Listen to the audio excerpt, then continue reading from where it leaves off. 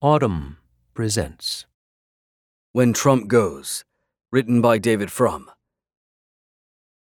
President Donald Trump is not much of a humorist, yet he never tires of joking that he might not leave office. Toasting Chinese President Xi Jinping at Mar-a-Lago in March 2018, Trump said, "He's now president for life. President for life. I think it's great. Maybe we'll have to give that a shot someday." At a rally in Elkhart, Indiana, 2 months later, Trump mused about getting an extension of his presidency beyond the 8-year constitutional maximum. This May, he retweeted Jerry Falwell Jr.'s suggestion that Trump should get a 2-year extension of his first term as reparations for what Falwell called the corrupt failed coup, the special counsel's investigation and related inquiries. In July, he tweeted, jokingly, "Just kidding," about staying in office for 10 or 14 more years. Even on the verge of an impeachment inquiry in September, Trump enjoyed the familiar joke once more, this time with the head of the soccer association FIFA. "We're going to have to extend my second term because of 2026, the year the World Cup will return to North America," he said. "I'm going to have to extend it for a couple of years." Meanwhile, the president's hopes of retaining office by legal means for even 4 more years seem to be dwindling. The impeachment process points toward a removal trial in 2020. The economy softened midway through 2019. As of early fall, the president's net approval rating was deep underwater in the 3 states decisive to his electoral college victory in 2016.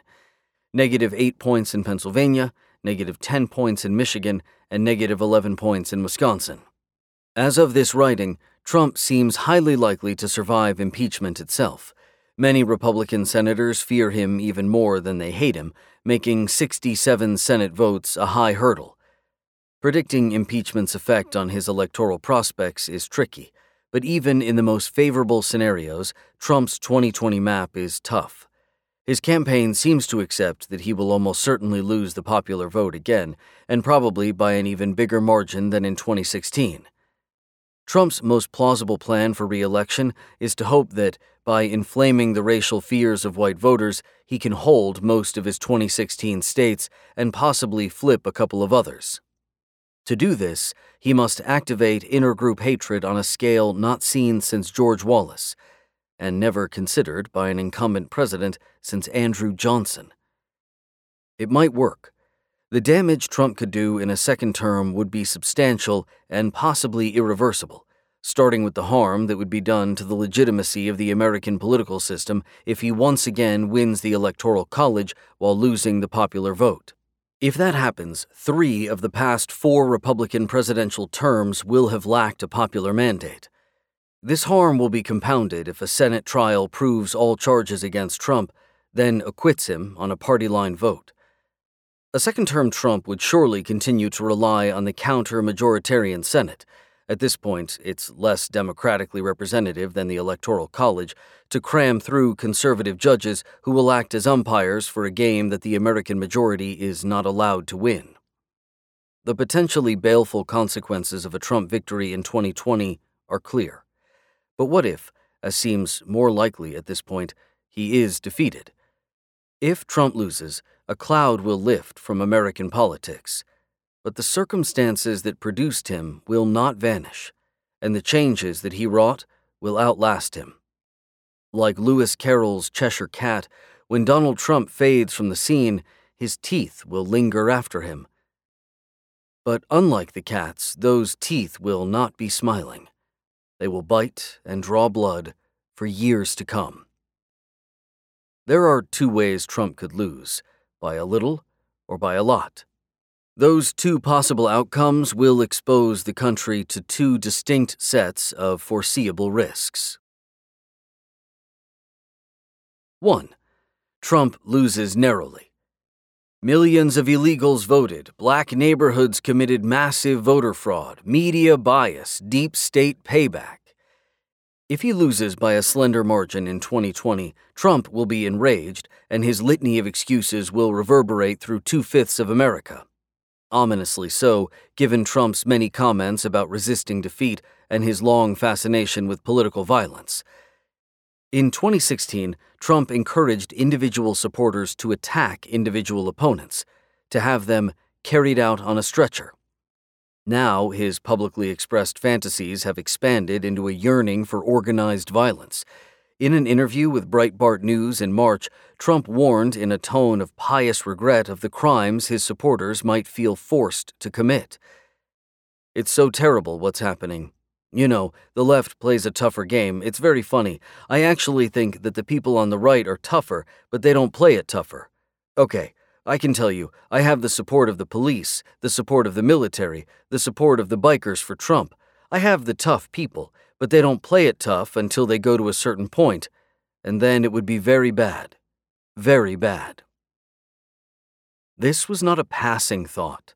Trump had issued a similar warning at a campaign rally 6 months before. "They're so lucky that we're peaceful. Law enforcement, military, construction workers, bikers for Trump. How about bikers for Trump? They travel all over the country. They got Trump all over the place, and they're great. They've been great. But these are tough people. These are great people, but they're peaceful people. And Antifa and all, they'd better hope they stay that way.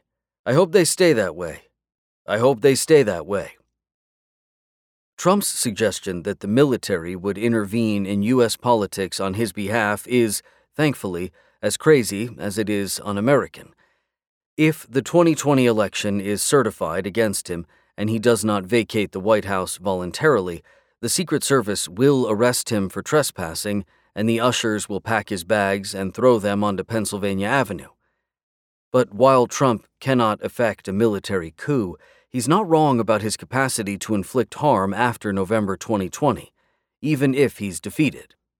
The period from Election Day to Inauguration Day will be especially dangerous. During those 12 weeks, Trump's anger may prompt any number of acts of political and constitutional sabotage.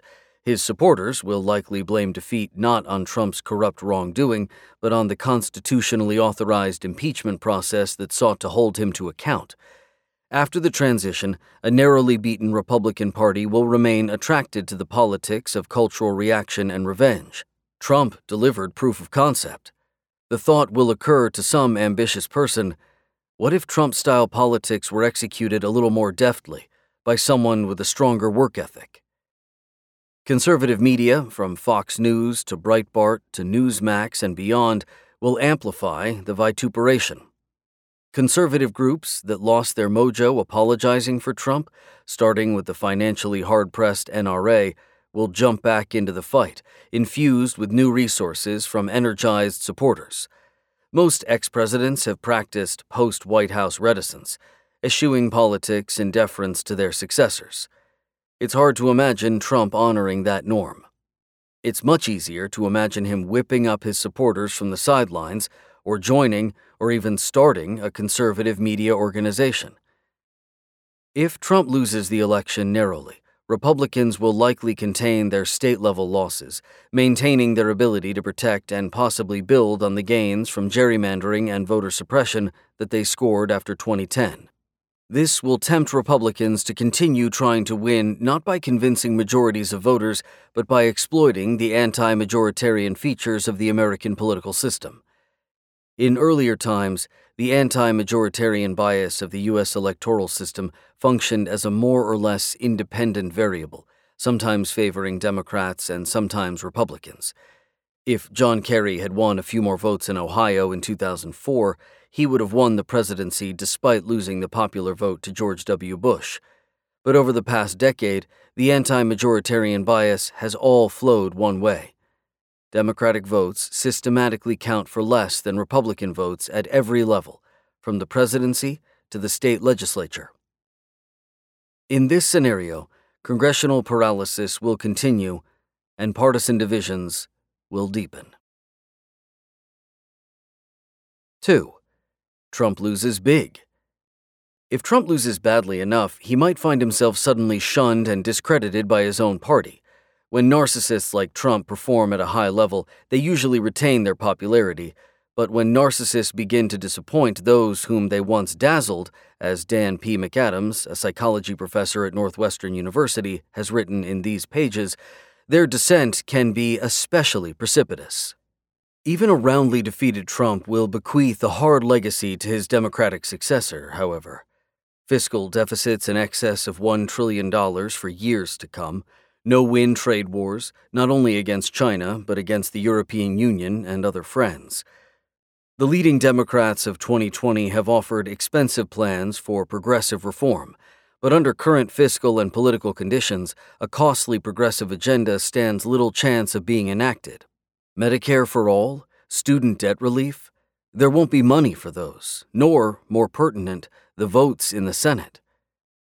Like Bill Clinton opening his administration with NAFTA because we have to, and Barack Obama beginning by rescuing banks, the next Democratic president will be compelled to focus on an agenda, trade restoring, budget balancing, ally coaxing, that is at best boring to the Democratic base and at worst deeply unpopular. The Senate won't allow much more than that. Republicans will be locked in payback mode. Even Republicans who never much liked Trump will feel entitled to do anything and everything to inflict retribution upon the party that dared try to impeach him. Do you have a plan to deal with Mitch McConnell? NBC's Chuck Todd asked Elizabeth Warren at the first Democratic primary debate.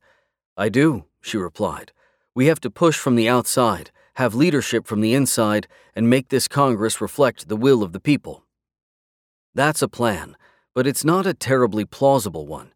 As President Obama discovered, the bully pulpit is not what it used to be.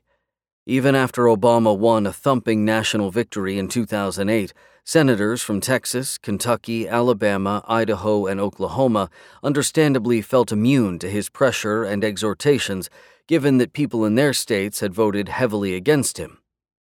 So what will a Democratic president do when his or her agenda gets blocked by an unrepresentative Senate? He or she will turn to things that can be done cheaply and without Congress. Presidents can do a lot by executive order.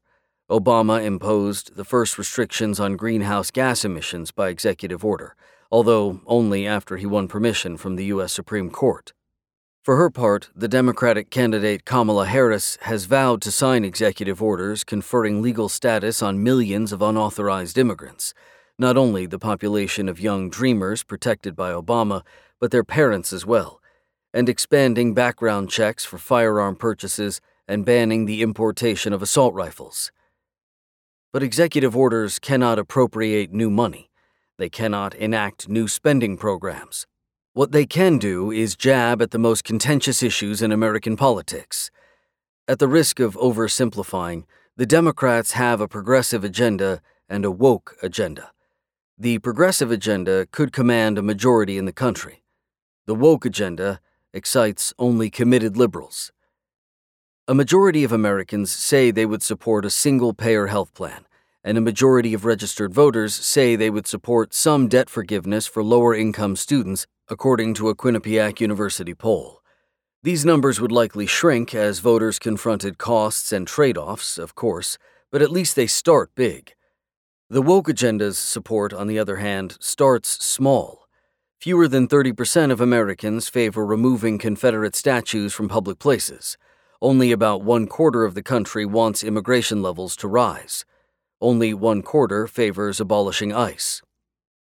Would a Democratic president choose to go this unpopular route, catering to the party's left wing while potentially alienating the rest of the country? The answer may depend on what lessons the Democrats have learned from Republican behavior during the Obama and Trump years. Since 2010, Democrats have watched their opponents crash through norm after norm, taboo after taboo. They watched Republicans push the country to the verge of national default in 2011 in order to impose their budgetary preferences on the president. They watched the Republicans engage in blatant racial gerrymandering in North Carolina and other states, and then watched the Supreme Court in 2013 strike down a crucial section of the Voting Rights Act. They watched a Senate majority refuse to even schedule a vote on a Supreme Court nominee in 2016. In recent months, they have watched Donald Trump's Department of Justice thwart oversight and fight congressional subpoenas to assist him, and now are watching the spectacle of Republicans rushing to defend Trump's second attempt to collude his way to re-election as no big deal, a mere technical infraction. Having lived through all this, will Democrats conclude that what's called for is a return to norms and normality?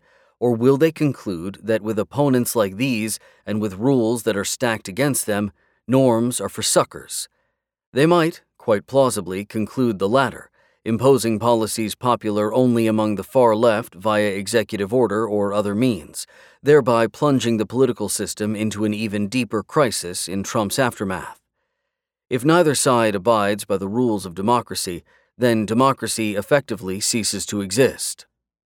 Recent experiments by political scientists have shown that a shockingly large percentage of Americans of both political parties are willing to countenance the violation of democratic rules and norms in service of advancing their partisan interests. Likely, it has always been thus. Democracy has been sustained less by public opinion than by elite consensus. The Trump presidency has put that consensus brutally at risk. Restoring American democracy to healthy functioning will take more than the ejection of Donald Trump from the White House. Shoring up the frayed political system will require leaders who can rebuild Americans' trust in one another and in institutions and reestablish historical norms. As Trump assembles fuel and flame to scorch the earth he leaves behind, that will not be easy. If you enjoyed this production, find the best long-form articles read aloud in the Autumn app, available now for iPhone.